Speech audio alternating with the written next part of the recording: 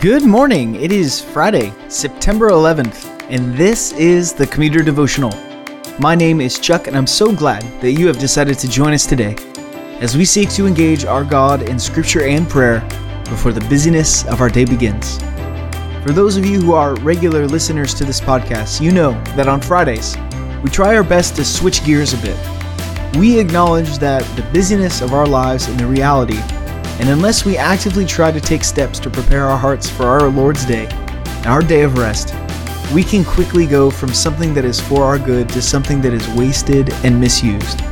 So on Friday, we turn our hearts to Sunday, to the day that the Lord has set aside for us, where we rest alongside our brothers and sisters in the presence of our Lord. So with this in mind, let me read our passage for us today. I'll pray, and then we'll dive right into it. This is 2 John chapter 1, verses 4, 5, and 6. I rejoiced greatly to find some of your children walking in the truth, just as we were commanded by the Father. And now I ask you, dear lady, not as though I were writing you a new commandment, but the one we have had from the beginning, that we love one another. And this is love, that we walk according to His commandments. This is the commandment, just as you have heard from the beginning, so that you should walk in it. Let's pray together.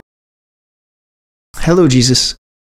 As we come to your word this morning with our passage from yesterday fresh on our minds, we put our trust and our hope in you today. We delight to spend time with you now in your word, and it is welcome to us as rain is on a hot day. Be with us as we look at your word. Amen. The first job I ever had as a teenager was as a minimum wage employee at Wendy's. I actually loved that job and had a lot of fun flipping burgers and running the drive-thru. And if you ever thought to yourself, man, Chuck has such a smooth voice, it's probably because I groomed it over the drive-thru speaker for like 4 years. I'm sort of kidding, but I remember at Wendy's there was a manager I used to have that seemed to me to always have the same old story about how she had gotten into a car accident once.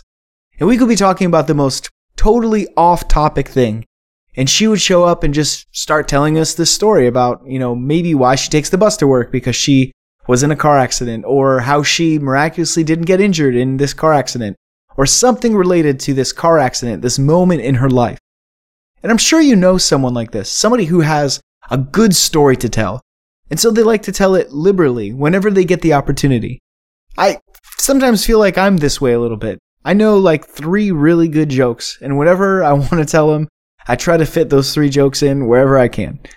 Well, as we read our passage today, I kind of feel that way about John. My old manager at Wendy's had a really good story to tell, and she liked to tell it.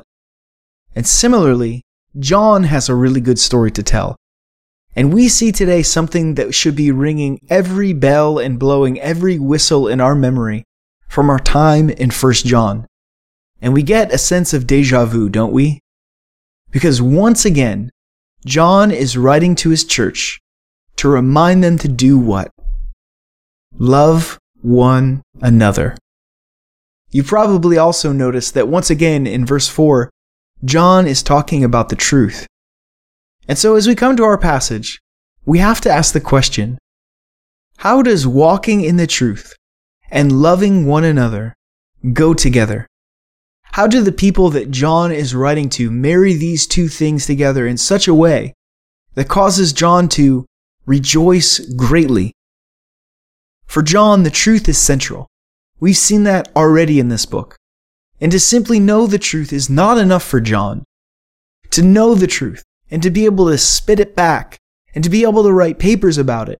All these things aren't going to cause John to rejoice greatly over us.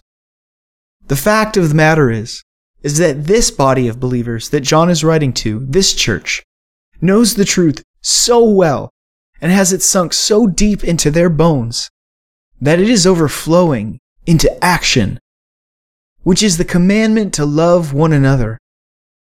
And I don't think it's necessary for us to go back and rehash all that John said in 1 John about love.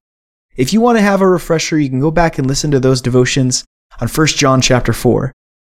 But for our devotion today, and as we begin to prepare our hearts for the Lord's Day, let's turn our attention to what this church seems to be really good at. Being just not lovers of the truth and knowers of the truth, but livers of the truth. They are living out the truth of the gospel each day in their relationship with others.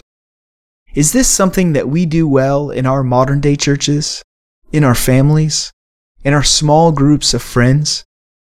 Do you know anyone who is good at this, that encourages you in the way they live out the truth of the gospel regularly? My friends, encourage them. John is doing that here. After all, he says right in verse 4, I rejoice greatly over this. If you're fairly new to this podcast, you may have noticed our weekly rhythm. On Mondays, we always spend time praying for global missions. On Wednesdays, we always pray through a particular psalm. And on Fridays, we turn our hearts to the Lord's Day and close with a benediction. So let me close us in prayer today. Heavenly Father, it is early, and as the sun comes up and we get ourselves ready for the day, Lord, this time in your word has prepared us for exactly whatever the day has for us today. God, we want to be livers of the truth, ones who live out the truth of the gospel in each and every moment of our lives. Lord, we certainly ask forgiveness, because we know we are not always good at this. But the desire of our heart, Lord, is that you make us into creatures who do this every single day. And God, we rejoice to know that you promise to bring us closer to godliness. Lord, bless us as we come to your word, as we pray to you, as we seek after you. God, we just want to be more and more like you, grow more into your image. Father, as we turn our hearts to this weekend, God, help us to come out of our week in such a way that our hearts are ready to hear your word preached on Sunday, to partake in the Lord's Supper on Sunday, to rest with our families, to enjoy you, Father. God, we ask as our weekend approaches that you remove the distractions of the world, of all the anxieties and fears and stress, and Lord, be our earthly all. We pray these things in your Son's name.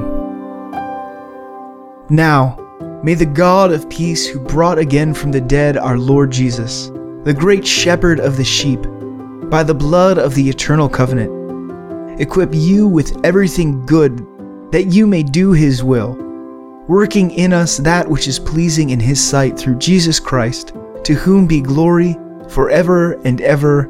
Amen. Go in peace. I will see you on Monday.